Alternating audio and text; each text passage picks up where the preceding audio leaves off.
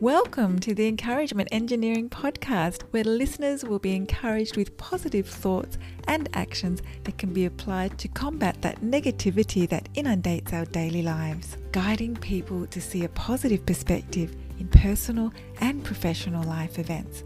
Now here is your host, Bob Brum, the Encouragement Engineer.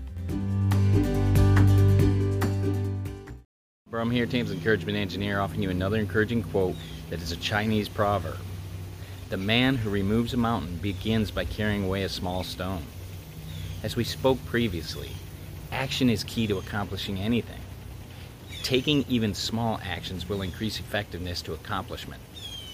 By taking a small action, we build discipline that will guide us when things get harder. The repetitive action will allow success to occur.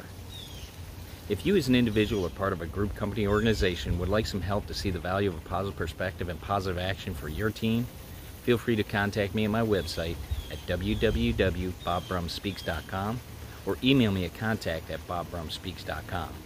And I encourage you to subscribe to my podcast, Encouragement Engineering, played on iTunes, Spotify, Google Podcasts, Radio Player Breaker, and others. And also feel free to subscribe to my YouTube channel as well, where you can get more daily encouragement. And I hope you have a great day.